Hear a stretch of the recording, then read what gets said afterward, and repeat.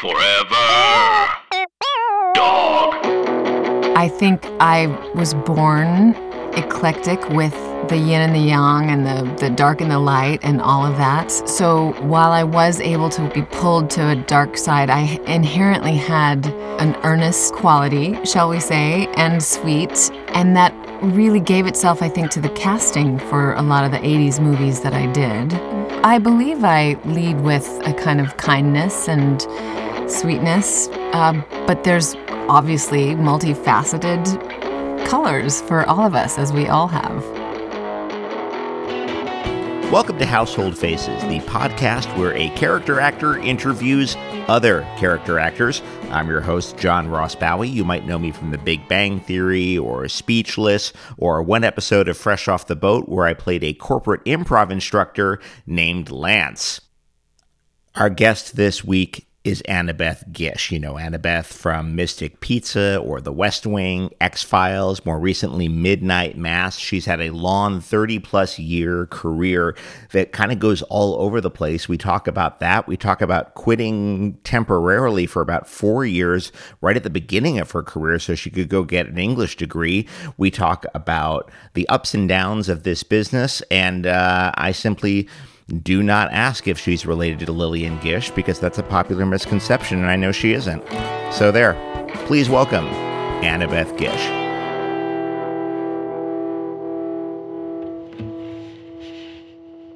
Annabeth Gish, I have a confession to make. We're going to begin with a confession. I saw Mystic Pizza for the first time this past weekend. Wait, what? How old are you?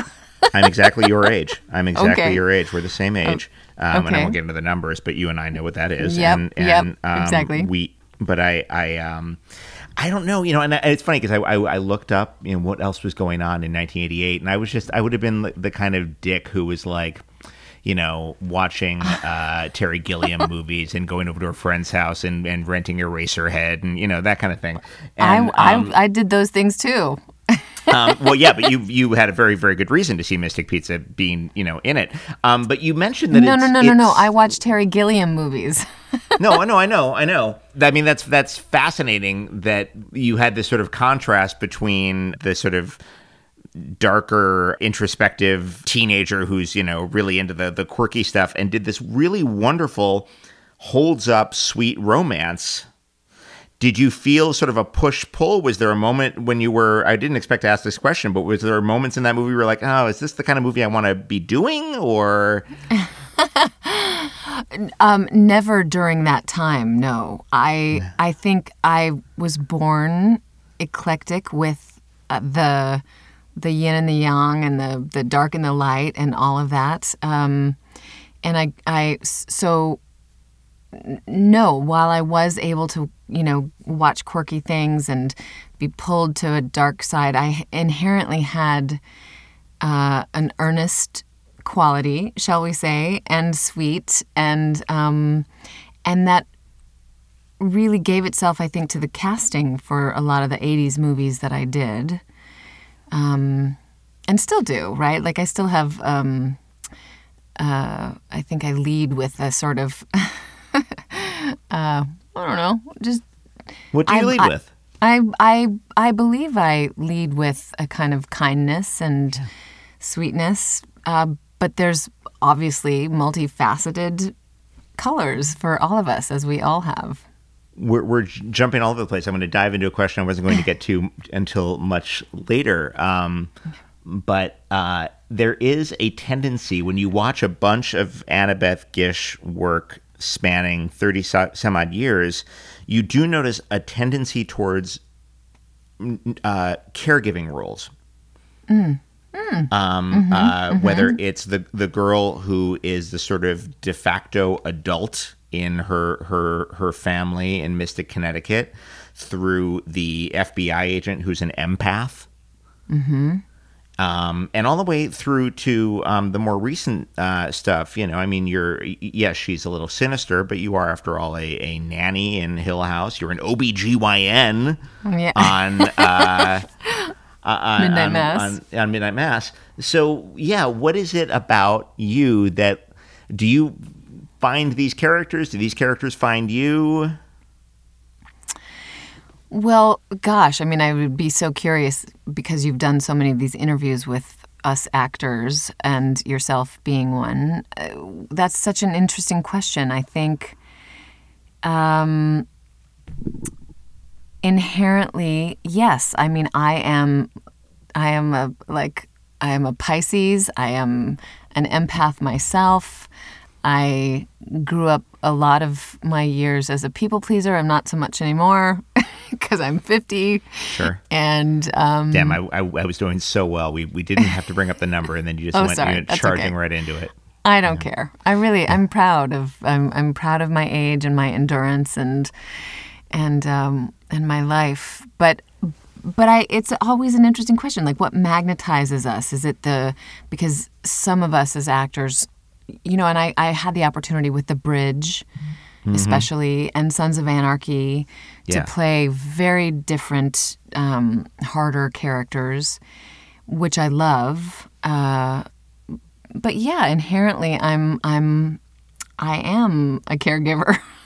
Well, there's a lot of, don't mistake me, there's a lot of versatility and range within these caregiving parts. I mean, there's massive, massive jumps between Agent Reyes and your character on Mystic Pizza. But let's go back to Mystic Pizza for a second. To what do you attribute that film's appeal?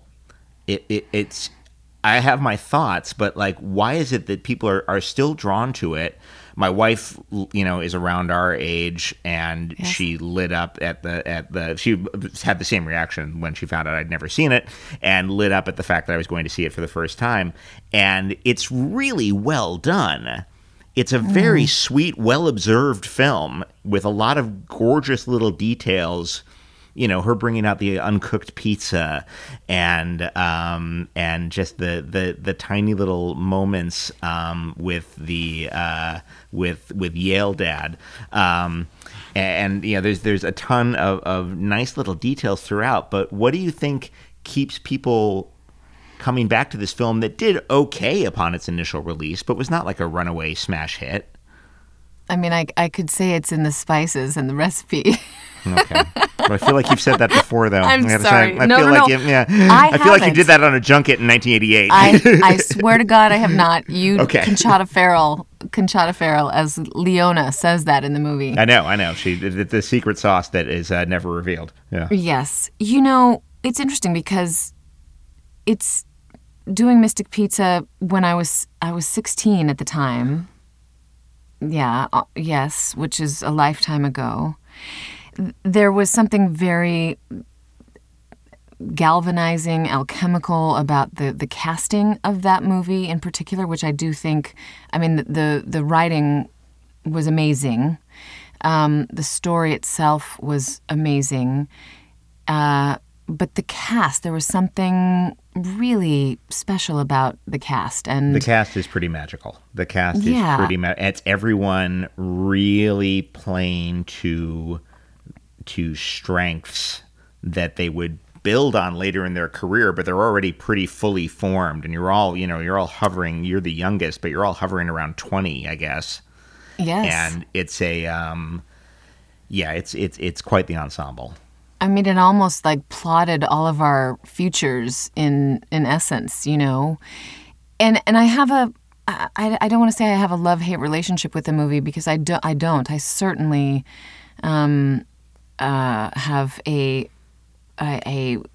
gratitude and a pride in it. There have been times in my life where I'm like, oh my goodness, I wish someone would not just associate me with Mystic Pizza because I have so much more of a vast repertoire of things. Sure. But at the same time, an iconic film, and I think in particular my role as Kat, because I was so vulnerable and so brokenhearted. I mean, all three of us get our hearts broken.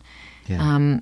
But archetypally, we are all manifestations of this different kind of journey into womanhood.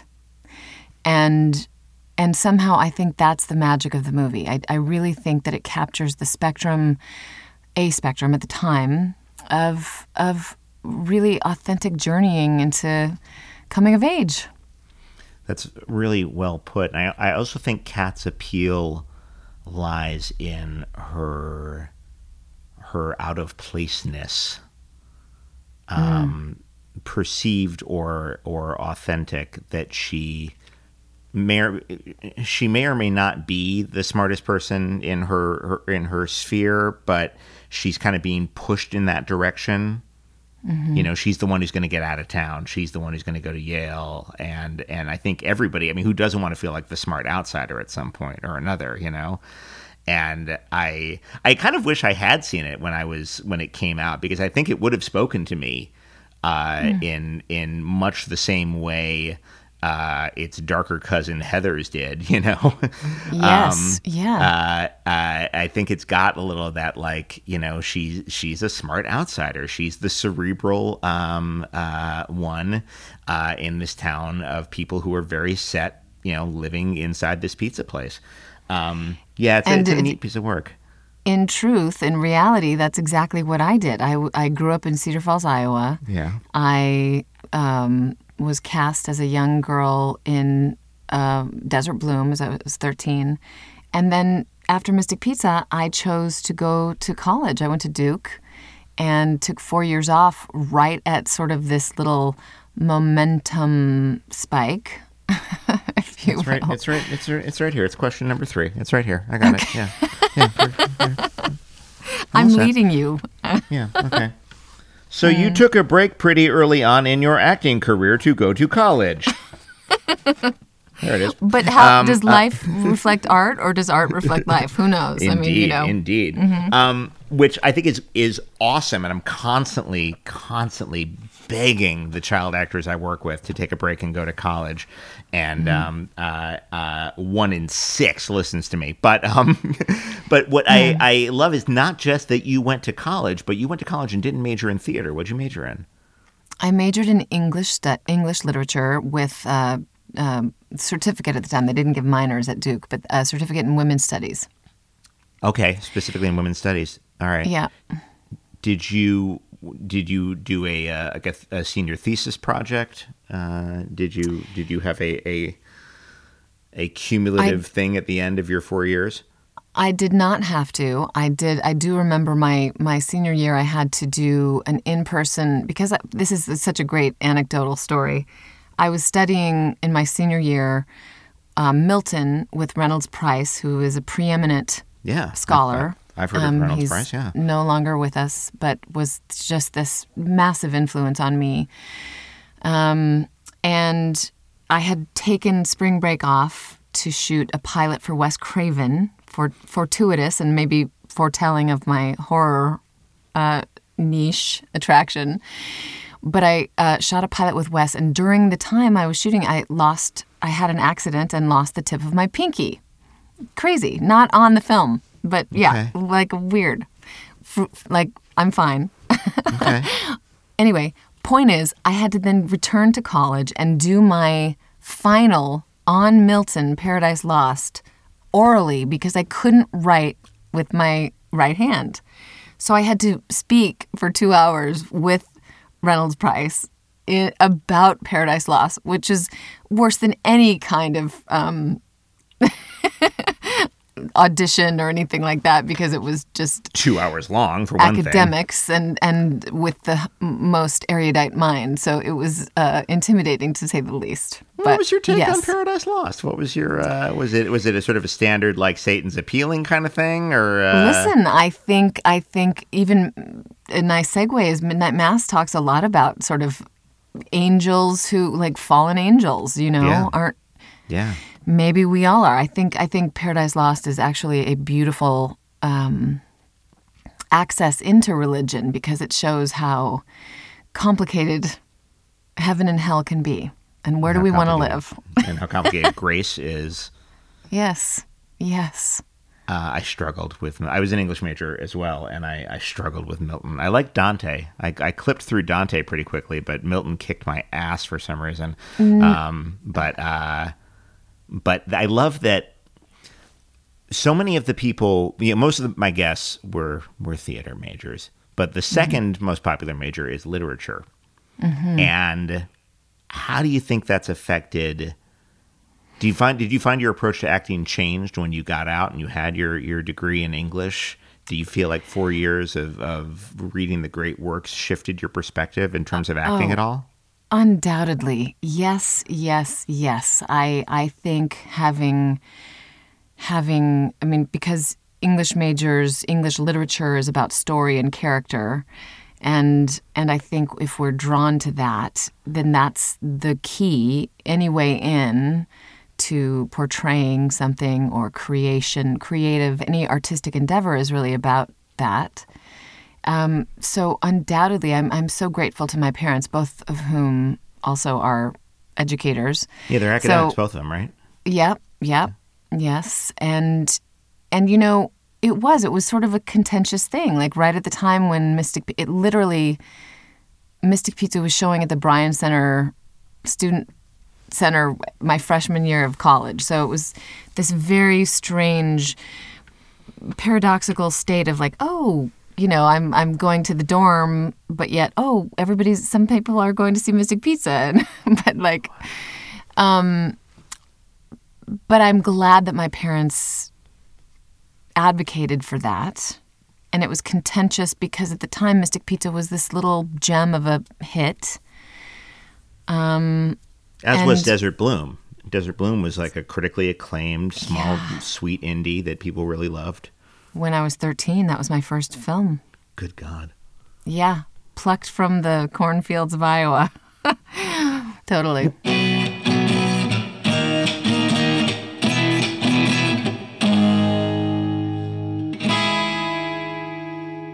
Hey everybody, Tim Heidecker here with huge news. Office Hours Live recorded another episode live. It was one of our great ones with the great Rory Scovel, who's got a new special out on MAX. Oh, yeah. And the Trinity's here, DJ Doug Pound. Yes, hello. And Victor Berger IV. Hi. Can't wait for the 5th. We enjoy the heck out of doing the show, and so will you if you find us on the podcast app of your choice now.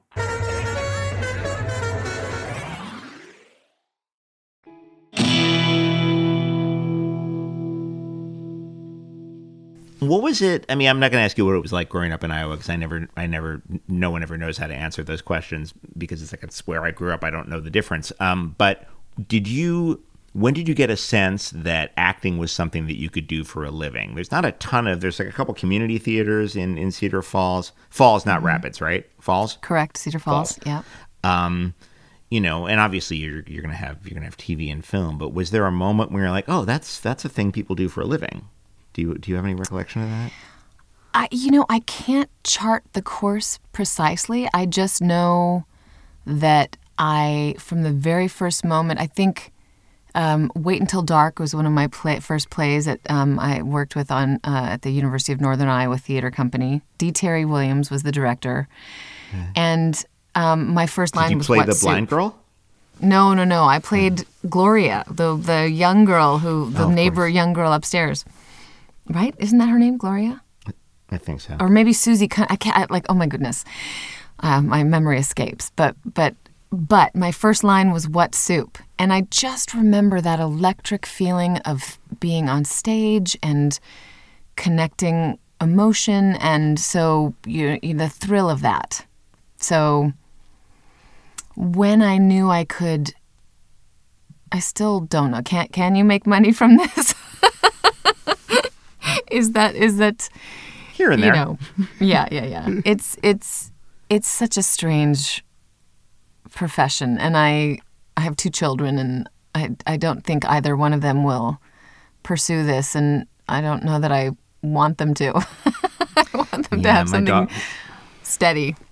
My daughter's got the bug, and I'm always a little concerned. The upside is that she's got the bug, and her parents aren't famous. Like, she's seen me go through huge gaps of unemployment. I'm like, all right, honey, This is, Daddy slept into 11 a.m. this morning. That's a possibility. That's where this career could take you. Just heads up. But that's kind of a blessing, too. Like, we're not in cubicles and... Yeah, believe me, I did my time in offices. I count my blessing every day, no question. And there are people who thrive in cubicles. It didn't quite work for me. But I think my daughter whatever else you say is getting a fairly honest appraisal of what this business can contain. Dad is sometimes gone, or he's just incredibly around. Yes. And he's eating his feelings. Aren't we all? That's a perfect representation. Yes. So how did you find had the business changed at all when you came back from your 4-year sabbatical? Was the intention always like, oh, I'm going to go back to acting, I just want to get my degree? How was it transitioning back into acting after Duke? Yes, I don't know that it had changed. You know, when I think about how the industry has changed, I think about the last 10 years, 10, 15 years, how just crazy, mind-blowing change. But no, at the time, yes, I went to college knowing this is what I wanted to do. I had the bug. I loved it. And yet, a college degree doesn't necessarily guarantee a role in a movie or a television show. But I was fortunate enough. Right after I came back, I worked on Wyatt Earp. So that was a lovely sort of entree back in after the time off. But, you know, to be honest, at that point in time, this massive, like, cataclysmic explosion of Julia Roberts had happened, you know, after Mystic Pizza. And so that was a very different, you know, I just knew it was not, my journey was not going to be the same as hers.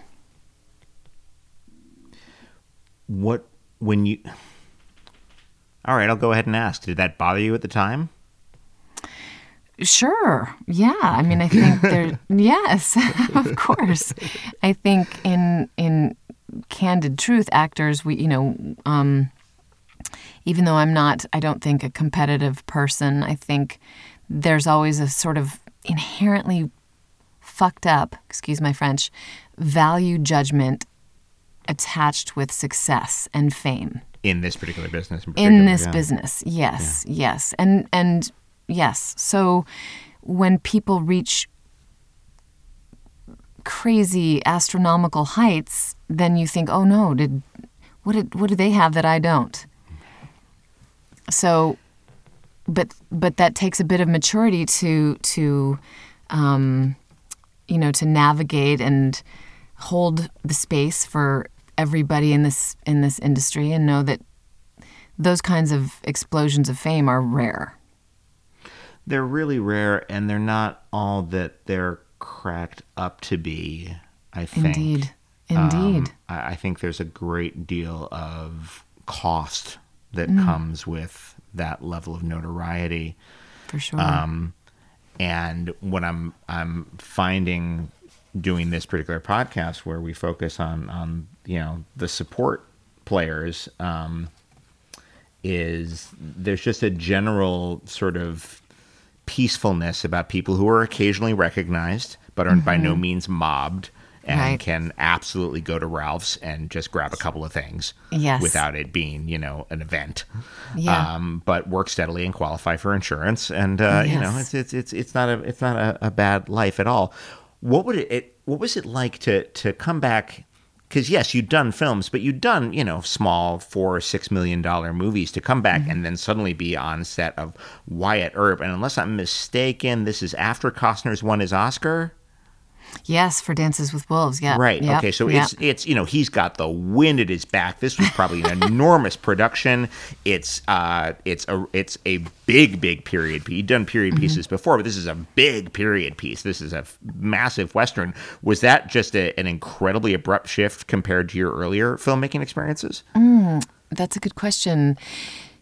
There was a definite palpable difference between, it was a mass, I think it was Warner Brothers. It was so packed with these gorgeous, talented actors, right? Between Dennis Quaid and Bill Pullman, and Catherine O'Hara was in it, and Mare Winningham, and it was just this lovely thing.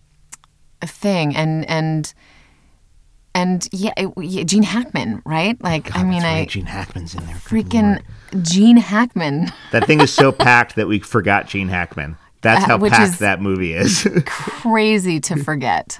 Wow. You feel the kind of electricity of all of that, but then all of it sounds like one thing, and then you get to set and it's always the same, just like the camera. There's a hair in the gate, and you got to go again, and hurry up and wait. And, this sort of mundane process of, the high life is only when you have like the premieres and all that stuff, but no, it felt special to be on that show. Yeah, movie. I don't doubt it. Yeah. So it is remarkable how smoothly you transitioned back in to a career. And there's a highlight of the 90s for me that I want to, for me in my Gish fandom, which is The Last Supper. Oh yeah, yes. Which I'm surprised that movie doesn't get talked about more, given what it's about. And I will yield to you to summarize it for the listener. I mean, it certainly has its. It was very prescient, and I feel like it has its timeliness right now. Actually, yeah, it does. It's this sort of quiet. It's college students who invite people over, and if they get arouse these amazing political conversations, and then kill them and grow this tomato garden in the backyard. Directed by the late Stacy Tidal, who passed away last year, sadly, from ALS, and Jonathan Penner, her husband. But it was such a smartly written, kind of like almost West Wingy political smartness, but with sarcasm. It really got into like the nuts and bolts of American political thought, and it's this group of leftist college students who find themselves killing off conservatives and are targeting one who's clearly based on Rush Limbaugh, played by the great Ron Perlman, who I worked with later then in Desperation, a Stephen King show, and then Sons of Anarchy. He was gone from Sons, but yeah. That's right. Yeah, you've had a few Perlman. I stopped him and told him I loved his work one time at Mozza. He was very gracious about it. But was there a sense when you were doing that movie as talk radio was becoming, the big way people got their political ideas across in those halcyon days before social media? Was there a sense of like, oh man, we got our finger on the pulse here. We are on a live wire? I would like to say yes, but, I wonder what the other actors would say. Cameron or Courtney Vance. Ron Eldard is in there. Ron Eldard, right? Yes. My God, I don't know. I think it was one of those movies that was before its time. Yeah. For sure. Yeah. I knew that we felt like we were making something really rebellious. But who knew that it would become kind of forecasting of our current political climate. It's kind of a warning shot to a certain extent, that film, at the dangers of being absolutely convinced you're right.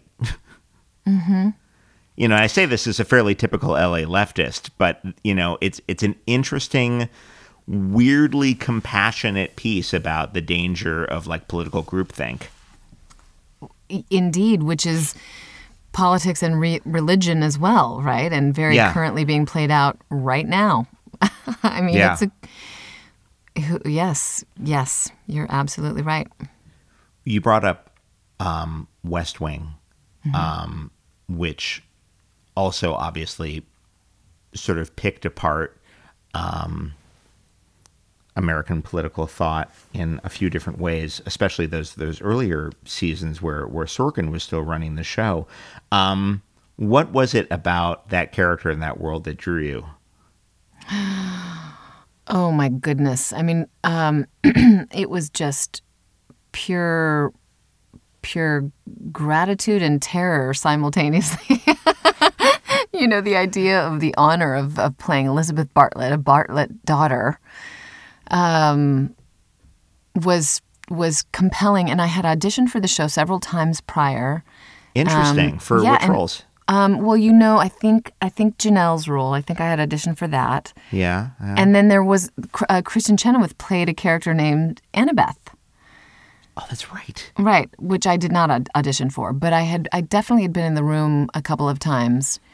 And then when this came up, Sorkin was no longer there. But the show had such a pedigree and a legacy. Obviously, I don't even need to say that. When I got the role, I was just completely honored. And it was thrilling. Was there it still was doing the Sorkin-esque fast-paced dialogue lawn take thing? Yes. Even after he left. I mean, he had established a style that none dare mess with. And I haven't talked to a ton of Sorkin alums, but I've talked to a ton of Amy Sherman-Palladino alums who also have to do mouthfuls of dialogue without cutting. Yes. Do you have a trick? Do you have is there a thing you go to for moments like that? Oh, goodness. Well, truly one of my favorite stories from West Wing is my first day was a walk and talk with Allison Janney through the hallways of the White House. And I was, it was a Steadicam shot. It needed to be all in one. It was voluminous political speak. And she was an old hand at this point with it. And she's Allison Janney. She was a legend prior. She'd already won many Emmys. And yet, again, one of those actors who is just so warm and real and just never pretentious, welcoming. But the best thing is that the sound, where we wear our mics that are attached to either our bra or our chest or whatever. And I was so nervous that my heart rate was being captured so the sound guy had to come over after we had rehearsed, and he was like, "Are you okay? I think I need to move the mic because I hear your heart." When the sound guy has to give you a Valium. Yeah. Do you need to do some breathing exercises and any anxiety? That's amazing. I've sweat my mic off, but I have never rabbit heartbeated it I've never rabbit heartbeated it off. No, that's something. That really is quite a feat. But yeah, I mean, that would be the thing, is that I've done, I don't know, honestly, 3 or 4 oneers in my entire career, and they're the most nerve-wracking thing in the world. And and the only thing worse than screwing up a oneer is screwing up a oneer near the end. So everyone has to go back that epic hallway. It gets more nerve-wracking the closer you get to the end. I just have to finish this. Yes. So I'm surprised that doesn't happen all the time, frankly. I'm sure there's plenty of people whose hearts have raced off their mic. I think it's so universal. And to go back to your original question about the memorization process, doing that monologue when I was 25 or 27 or however young I was versus just this recent monologue. I had several wonderful, meaty monologues for Midnight Mass. Yeah. So doing that at 50, when your brain is a little slower to memorize, goodness, I had to study my ass off for Midnight Mass monologues for sure, just to get it in there. Do you do flashcards? I don't do flashcards. Sometimes we get super technical on this podcast. I hope that's okay. Listen, I do a multifaceted. I have my trifecta thing that I do. Okay, hit it. Usually, I obviously read the script, read my lines, blah blah blah. Then I write them down. Same. So that there's an association between my, I'm cerebral, activating it through my handwriting. Muscle memory to a certain extent. Muscle memory, yeah. And then, thank God for the iPhone, because I record the dialogue. So that's the second part. I write it, I record it, and I listen to it. So I can listen to my lines if I'm doing the dishes, if I'm going for a hike, or I just let it seep in. And then the third thing I do is that I record, well, in a monologue, there's no other, obviously, dialogue. But if there's other conversational stuff, I record other people's lines so then I can read it to myself. You're right. Does that Talk make sense? Back to yourself. That totally covers it. That totally covers it. Yeah, I don't know how you would not. Yeah.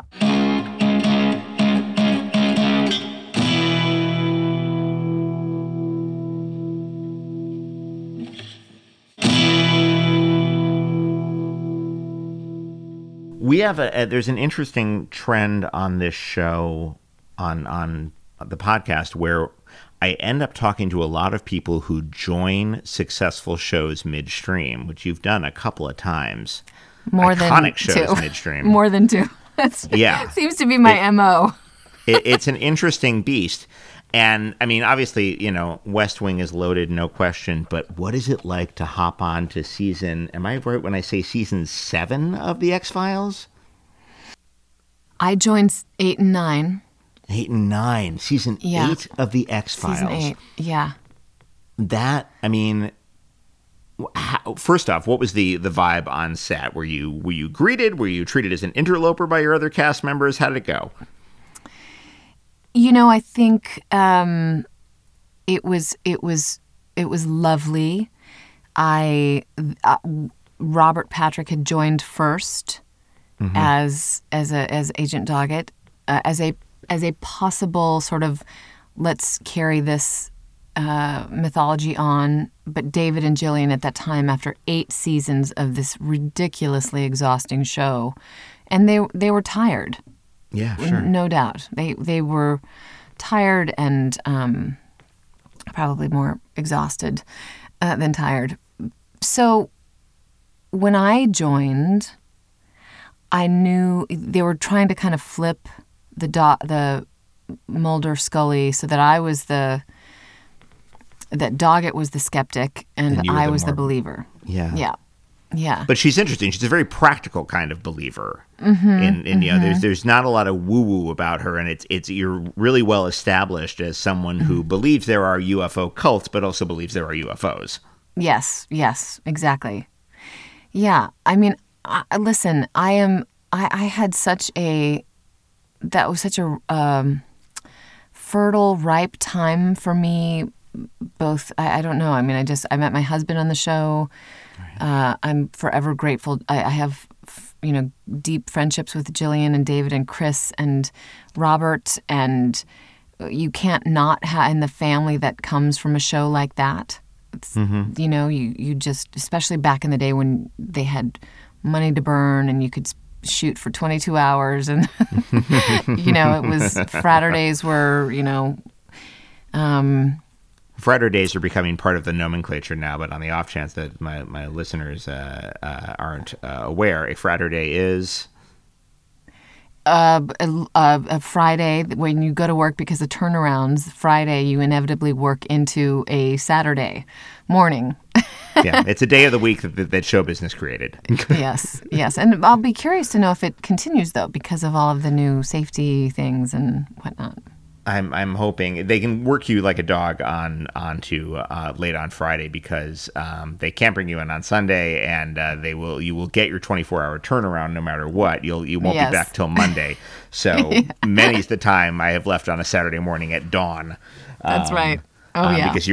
Only because you're gaining light. They don't have the shot, but it's just not dark enough anymore. Exactly. What a wonderful, strange world we work in.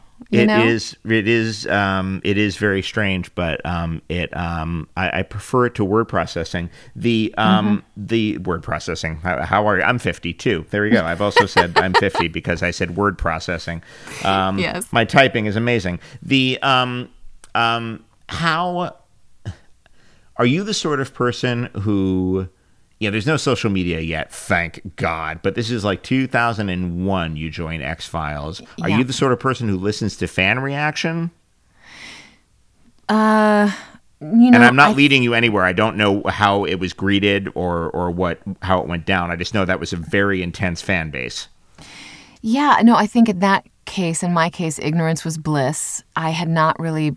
I remember watching the X-Files in my college freshman dorm when it first came out, because that's when it had come out in '89, and I joined it in 2001, which is crazy. Mm-hmm. Or maybe it was '90, whenever it premiered. I wasn't inherently connected to the sci-fi world or fandom, so I didn't know. I knew that it may be received with some, condemnation or hatred. But listen, you can't hear that when you're going in. You just have to put your head down and do the work. And I was so grateful to join the show. And I, especially for several reasons, not the least of which it was a successful show, but I really like being a part of a structured community troupe that you go to work and you have a family and you know your work and it's set. I'm a structure person that way. I thrive on that. So the 2 years on that show were just, I loved every second of it. I love being a part of a series, actually. Yeah, it's a nice feeling. Not just for the financial gains, but it's just a nice sense of like, in security. A business that just security, but stability too. Like I have a place to go. To go. And nowadays, your GPS goes, oh, are you going to work? I'm like, yes, I am going to work. So, here we go. Let's. Yes. It can be a very satisfying feeling in a business where we're so often adrift. I love that Reyes is trying to quit smoking. Mm-hmm. I love that. What a great thing to give her. As like, it's more than just, we use the term business of like, which usually just means something to do with your hands while you're talking, but it's more than just business with her. It speaks to something larger. Can we talk about that a little bit? Was that your idea to make her try to quit smoking, or? No, that was all Chris and Frank. And I think, I think the metaphor is obvious if you really play it out, like,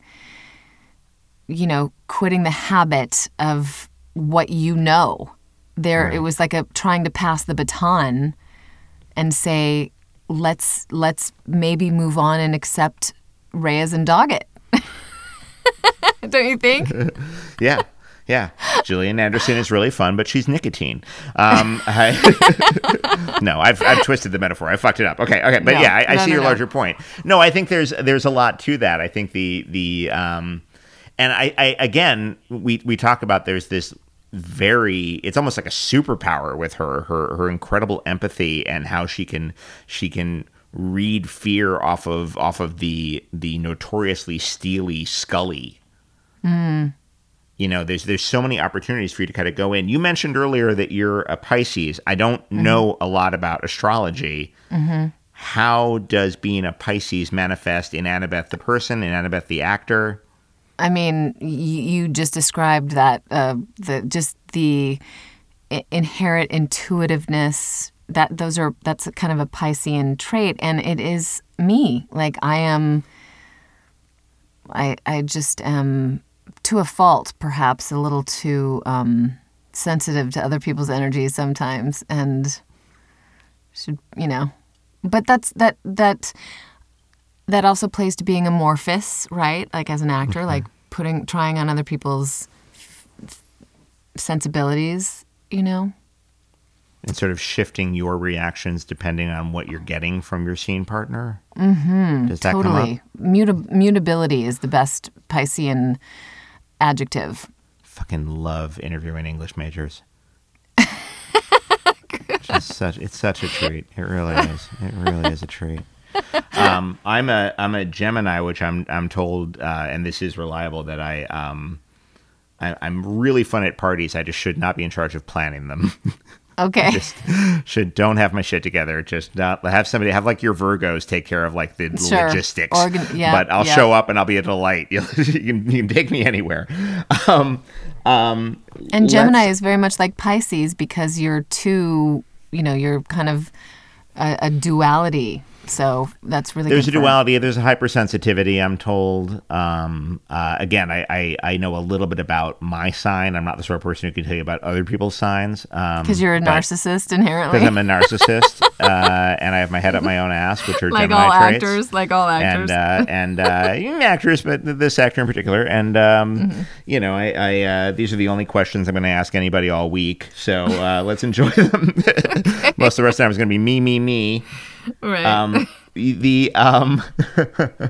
Let's talk about this recent horror niche you mentioned earlier. Two very, very distinct roles in the Flanagan Repertory Company, we'll call it, sort of. What,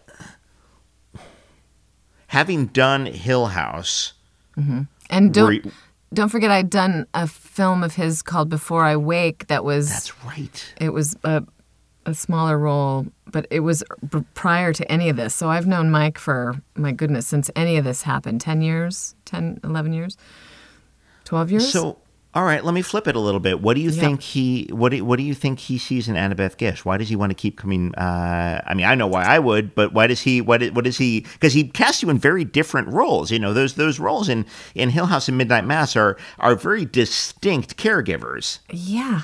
Yeah. One is kind of like this weird sort of gothic.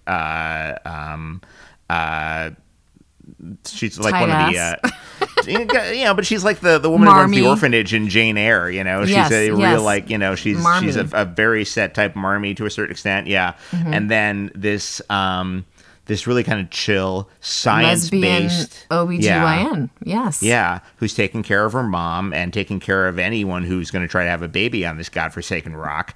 And there's these two very distinct characters. Why does he come to you for these two roles and these three roles? I'm, Go ahead, toot your own horn. No, I it's so interesting that you say this about the caregiver thing, because I hadn't recognized that or identified it as a through line, but I think you're right. Because even in my broken, flawed characters like in Brotherhood or The Bridge, I'm still a woman who's loved to care, right? Yeah. Sons of Anarchy, not so much, but Mike. It's not a cuddly show. I wouldn't care. And not a ton of caregivers on that show. I don't think someone else took the role on Sons of Anarchy. Cuddling on it. No, Exactly. I've met Kurt a couple times. That's not Right. that's not a fuzzy kind of. Yeah. Anyway, go on. Yeah. I think, Mike has this inherent sense. I think, first of all, he's just he's smart. He also likes the comfort of working with people that he likes to work with again. He likes to form his family. And then he doesn't belong to this Hollywood idea of that people just play one thing over and over again. He really likes to give people chances, like whether it's Henry Thomas or, he played Rahul and obviously his wife, Kate, but like he gives people, I think he knows we're all organs. Well, I shouldn't say I mean the instrument, an organ. Right. Or, with many tones and many beats and many amplitude. So I think that, and he kind of just doesn't take it so seriously that he's like, oh yeah, I think he likes to twist those conventions, and thank God, because it's a joy. It's a joy to do it. And I think, and here's the other thing, when you have someone who's casting you, you feel free and safe. That you've worked with before, right? Like you feel free and safe. Yeah. Which is what we all need to really test our limits, right? No, yeah, you absolutely need a sense of, will I be able to experiment a little bit? Will I be able to try some things? And you need to know that and it's especially keen to point out that he writes and directs. Mm-hmm. So, I mean, he is in charge of the whole vibe there. So your question about the script, you can go to the director and it's the same guy. Yeah. And that's rarer than I think people outside the business realize. Oh, yeah. Especially in TV, where directors would be like, "Listen, I'm here for the day. I don't know. You talk to you Right. can talk to Derek, but he's upstairs. You know." That's right. That's right. And it's always Derek. But there is an incredible sense on his shows, now that you mention it, of him not necessarily casting wildly against type, but pushing people's expectations about actors. You know, he's got, sweet little Matt Saracen from Friday Night Lights, kills a woman before the opening credits. Yes. Fucking kills a woman. Yes. Yes. And to say nothing of what he's got Elliot from E.T. doing. Exactly. Yes. So it's this kind of delightful. And then when I didn't recognize you when you showed up on Hill House, I was like, oh, who's this terrifying woman? And I'm like, no, she's a Bartlett daughter. Why would she be so? Come on. And she's like the most sensible, put together Bartlett daughter on a number of fronts. It's been really interesting watching him sort of push actors.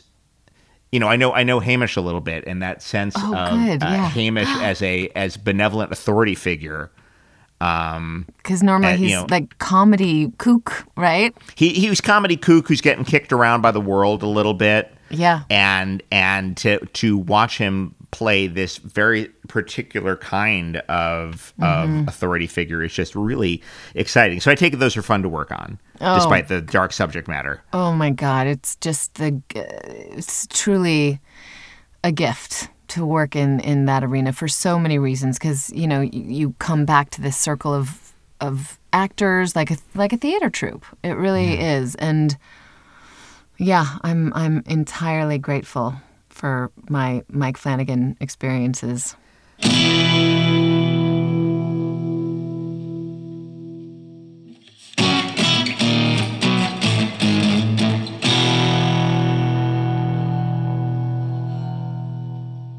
You've hinted at it with Donna Moss on West Wing, but are there other roles that you went out for that got away? They don't necessarily have to be things that keep you up at night. In fact, it's probably better if they don't. But are there roles that we'd be surprised? Like, no kidding, Annabeth Gish went out for blank? Well, I mean, there's a freaking famous, I guess in Vanity Fair there was some list of that I was on the casting list for Friends for one of the roles. I don't know. I remember seeing it and it was like, oh, I didn't know I was up for a potential person on that. Oh, goodness. The list. Did you read for it? No, I have no didn't. recollection of this. Okay. No, I just remember seeing it was in whenever they stopped, and I'm sure we can find it if we Google it. But yes, I was on some casting list for one of the roles. And yes, I mean, I've been doing this for 35 years, so the list of things that I've auditioned for and didn't get, or the roles that got away, it's heartbreakingly vast. Well, it doesn't have to be heartbreaking, though. I mean, does it still? I mean, if it really pains you, obviously, we don't have to talk about it. But I always find it how about this?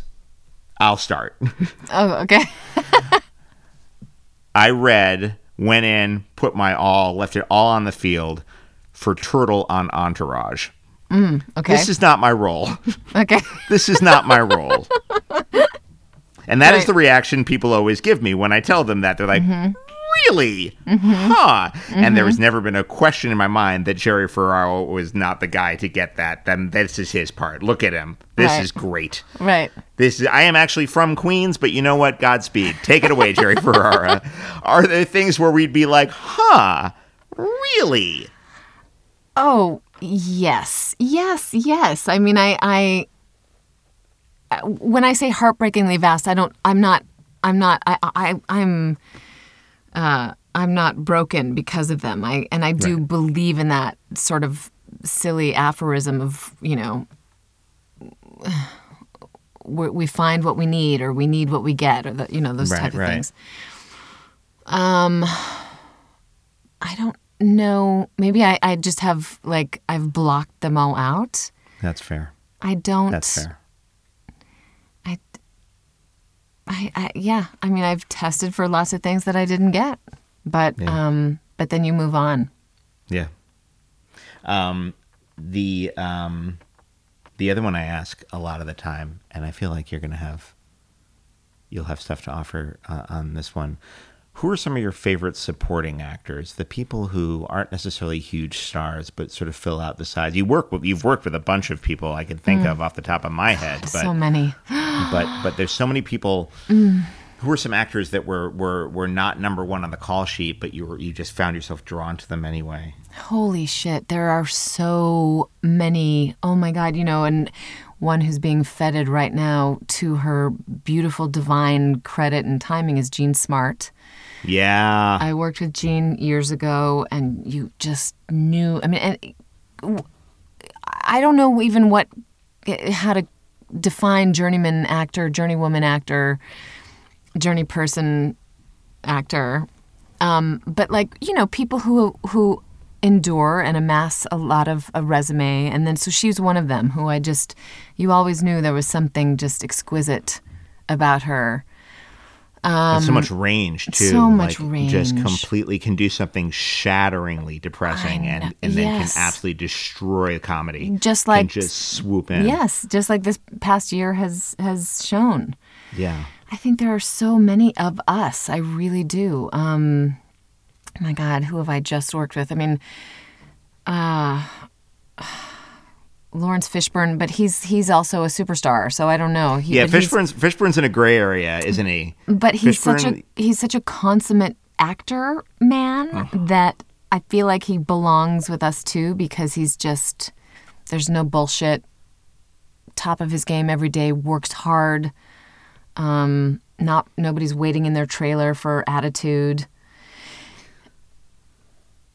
Yeah. I mean, Fishburne is amazing. It always annoys me at one of the many things that annoys me about this business is how they keep aging him up. He got such a young start. He's like 15. He's illegally. He's not even supposed to be on set on Apocalypse Now. Exactly. He's not even supposed to be there. He has no business on that set. Yeah. But he's 20 minutes older than Anthony Anderson. He's playing his dad, and it's infuriating to me. But you ever see Deep Cover by chance? No. Deep Cover is a Lawrence Fishburne starring role from the early 90s where he plays an undercover cop who gets hooked up with a drug lawyer named Jeff Goldblum. Oh. And played by Jeff Goldblum rather. And he Fishburne and Goldblum have their foils in this movie. I want to say Bill Duke directed it. It's this amazing early 90s noir that I always recommend to people. And the soundtrack also includes the debut of Snoop Dogg, if that's your cup of tea. Wow. Just put it out Cover. there. I'll have to Deep check Cover, it out. write it down. You'll love it. Yeah. If you're a Fishburne fan anyway, you're in for a real treat. Well, to that end, though, to your question, what I love about what I'm optimistic and love and hopeful about is this sort of, with all of these streaming platforms, it's kind of the democratization of performers. And we have so many platforms to be seen on, so people can work. Yeah. We can really work. I know it's still a finite, competitive. Yes, agencies can control the A-list bullshit. There all are of that. gatekeepers, no question. There are gatekeepers, exactly. Yes, but I do think that the pie is bigger, and there's a lot of pieces of pie.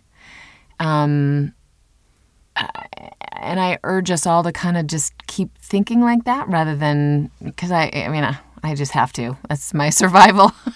No, I feel exactly the same way, but I'm treated like a lunatic optimist.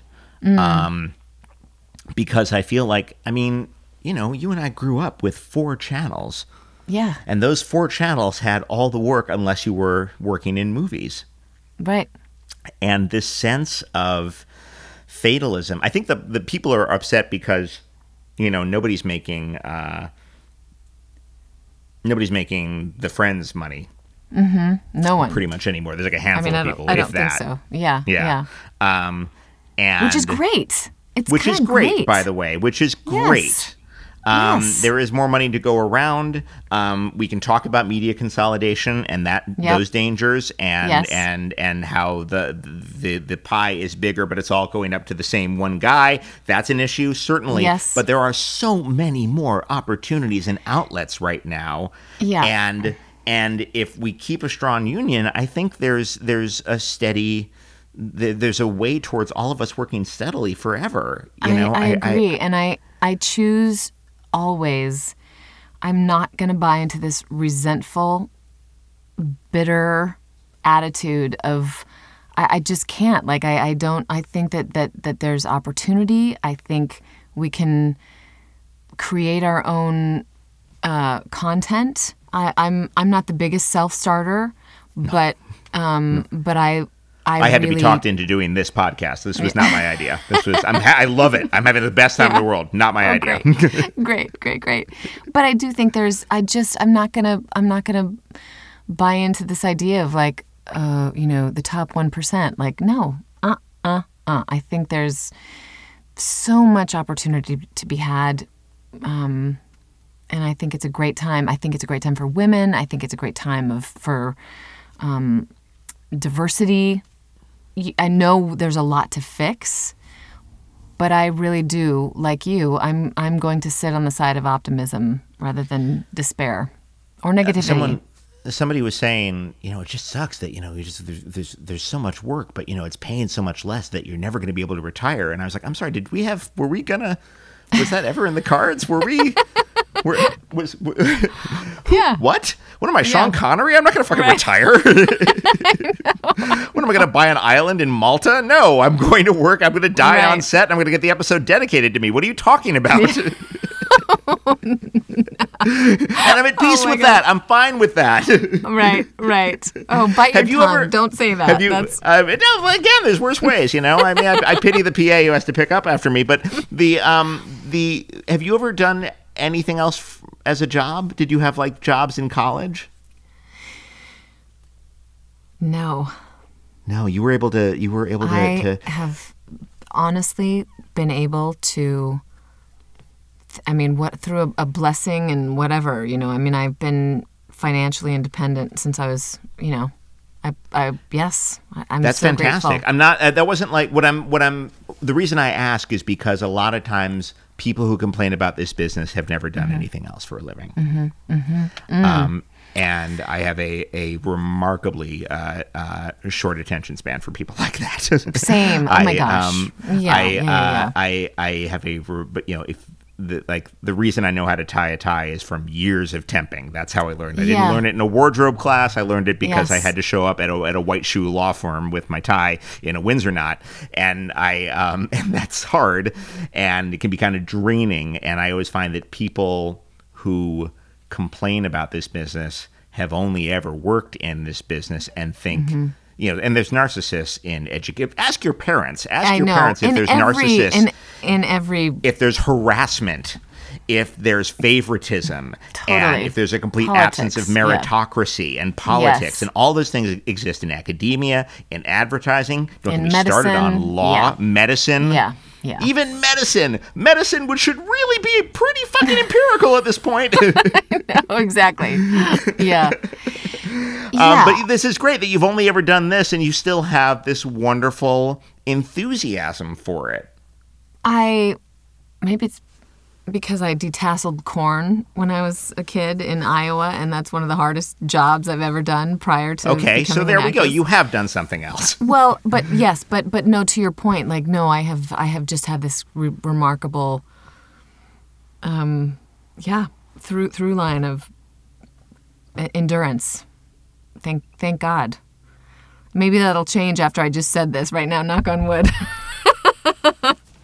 I'm not just optimistic in general. I'm optimistic about you, and why don't we end it on endurance? Thank God. Endurance. Thank God.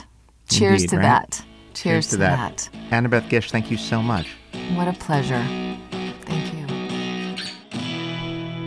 And that is an episode wrap on the charming and candid Annabeth Gish. You can follow her on social media at Annabeth Gish on Twitter or at Annabeth _Gish on Instagram.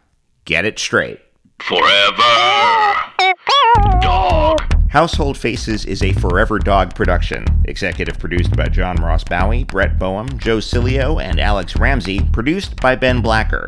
For more original podcasts, please visit foreverdogpodcast.com and subscribe to our shows on Apple Podcasts, Spotify, or wherever you get your podcasts. Keep up with the latest Forever Dog news by following us on Twitter and Instagram at Forever Dog Team and liking our page on Facebook.